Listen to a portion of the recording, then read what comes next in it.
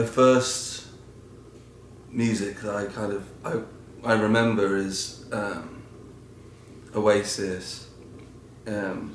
Being in the car, like it was the 90s and it was England, so it was like Oasis was everywhere. But it wasn't until I was like 10, and then I never really got the whole thing. And then I got into music through like Michael Jackson. Me and my friend were obsessed with Michael Jackson. And then, you know, my first album was Bad, and then and then my friend, who I've known since I was like born, was a really big Green Day fan. And he was like, you got to listen to this band. And it was like around like the Warning time, just before American Idiot came out, kind of thing. And so I was around his house, and I remember seeing the music video for Minority. And I literally, I can remember it clear as day in my head, and I was like, that's what I want to do. So then me and him started a band, and it was very punky kind of thing, like, you know, lots of Green Day influences. But then I'd learned how to play guitar from just I'd download all these videos of them playing live and just copy like the whole power chord thing. And then so just did that and just watched every interview I could, and they would mention these bands like the Ramones and like Husker Du and stuff like that. So then I listened to that, and I literally was just having this conversation with someone earlier, like the age of 12 to 15. That was like the only thing I really listened to. And then my dad was always playing the Beatles and stuff like that on the way to school, and Dire Straits, and my mum would still play Oasis around the house, but I always just like didn't want to listen to like my parents' music. And then Mum was like, you gotta listen to this album. So I went out and bought Definitely Maybe and What's the Story, Morning Glory by Oasis, and I remember putting Definitely Maybe on, and it was like the sound in my head that I wanted to hear like my whole life, really. This is like 15, I was 15 at the time. It was like, that was the music that I've been waiting for, kind of thing. And then from that, I then started listening to like Slade and stuff like that. And then my mum was like a 70s, like she had all the whole glam movement stuff. So she was like, oh, you got to listen to bands like Mott, Hoople and T-Rex. And at that time, I was like, you know, I was 15, 16, 17. My band kind of wanted to go more like pop punky. Like, I mean, I wrote the songs in the band, but my drummer was writing as well, and he wanted to do more pop punk, like All Time Low, and I kind of moved away from that and gone more into the past. And that's when I met Luke. So then we kind of they went to uni, and me and Luke started our own thing. I knew what keys, I started to like figure out what keys was from just learning like songs and stuff like that, and writing my own songs.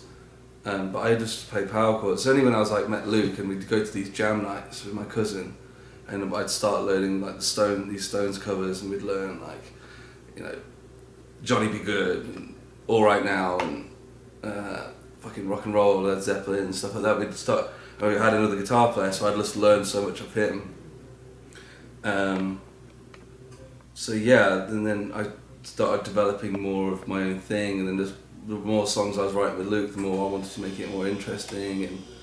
And this guitar in particular was, being the Green Day fan I was, like the Junior and stuff, and a huge Keith Richards fan as well. And I just love something, I think there's something about a Les Paul Junior which is just really cool. It's just one pickup, and it's just nasty sounding, and I don't know, it's just simple, which I like. So when I remember saying, when I was like a kid, I was like, when I finally get a good record deal or something like that, and I finally get some money, I'm going to buy a vintage. And I bought this last year, which is 1958 Les Paul Junior. We were both talking to the same manager at the time. I met the manager when I was like 14, and I'd write songs and send them to him. And then when everyone was going to uni, well, they were planning on anyway, I said, shit, like I was singing at the time in the band, and like, I'm okay, but I'm not Luke. So I asked the manager, I was like, do you know anyone? He's, I just found this guy on MySpace, he's a singer, and you know, why don't you try like meeting up and see if, you know, what happens. So he came up to where I live, he was like 3 hours south of me, and just started writing, and it just clicked, and we just, you know, spent, you know, 1 week I'd be at mine, 1 week I'd be at his house down south, and we didn't have jobs or anything like that because we just kept doing this. So we just play at the local pubs, just me and him, for some money, and we'd write songs, then go play these songs in like the open mic nights in the village that I lived in, because there's loads of music stuff going on.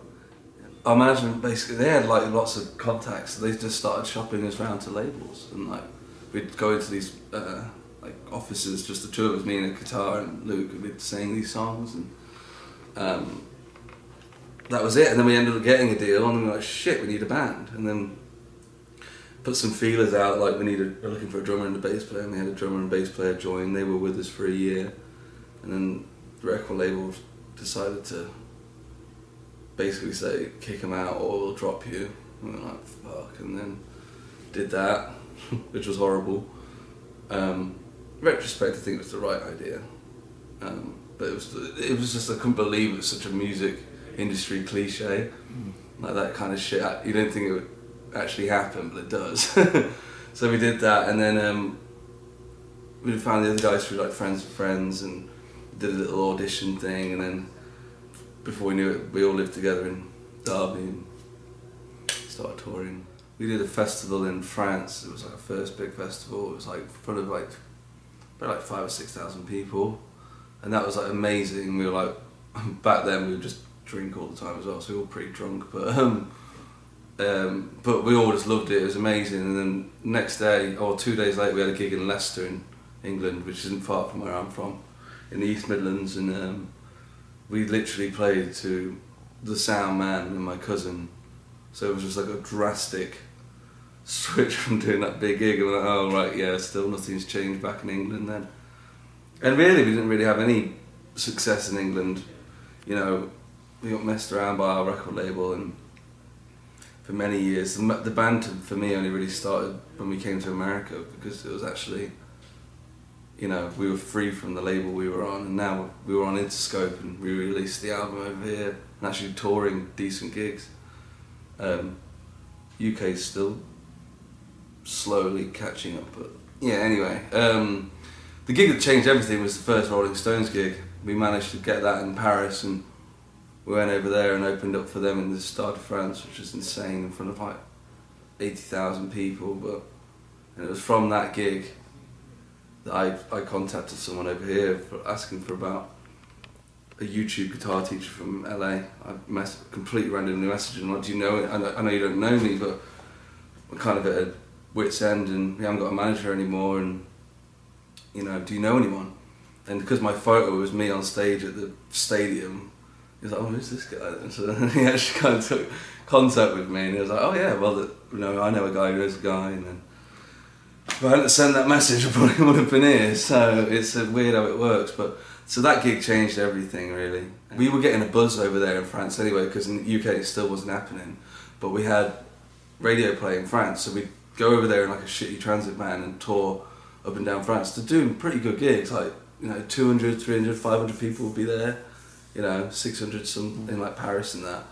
So that was wicked, and that's what kept us going, really, because other than that, like, you know, our album hadn't come out at that point, and it was just really tough times. But so we had that, and I think the name was circling around, and we had a friend of a friend and said, well, this band, you know, they're up and coming, young, rock and roll, you know, we love the Stones, Queen, we could put on a show, and that's how I think we got it. I don't know, very thankful for whoever got it for us.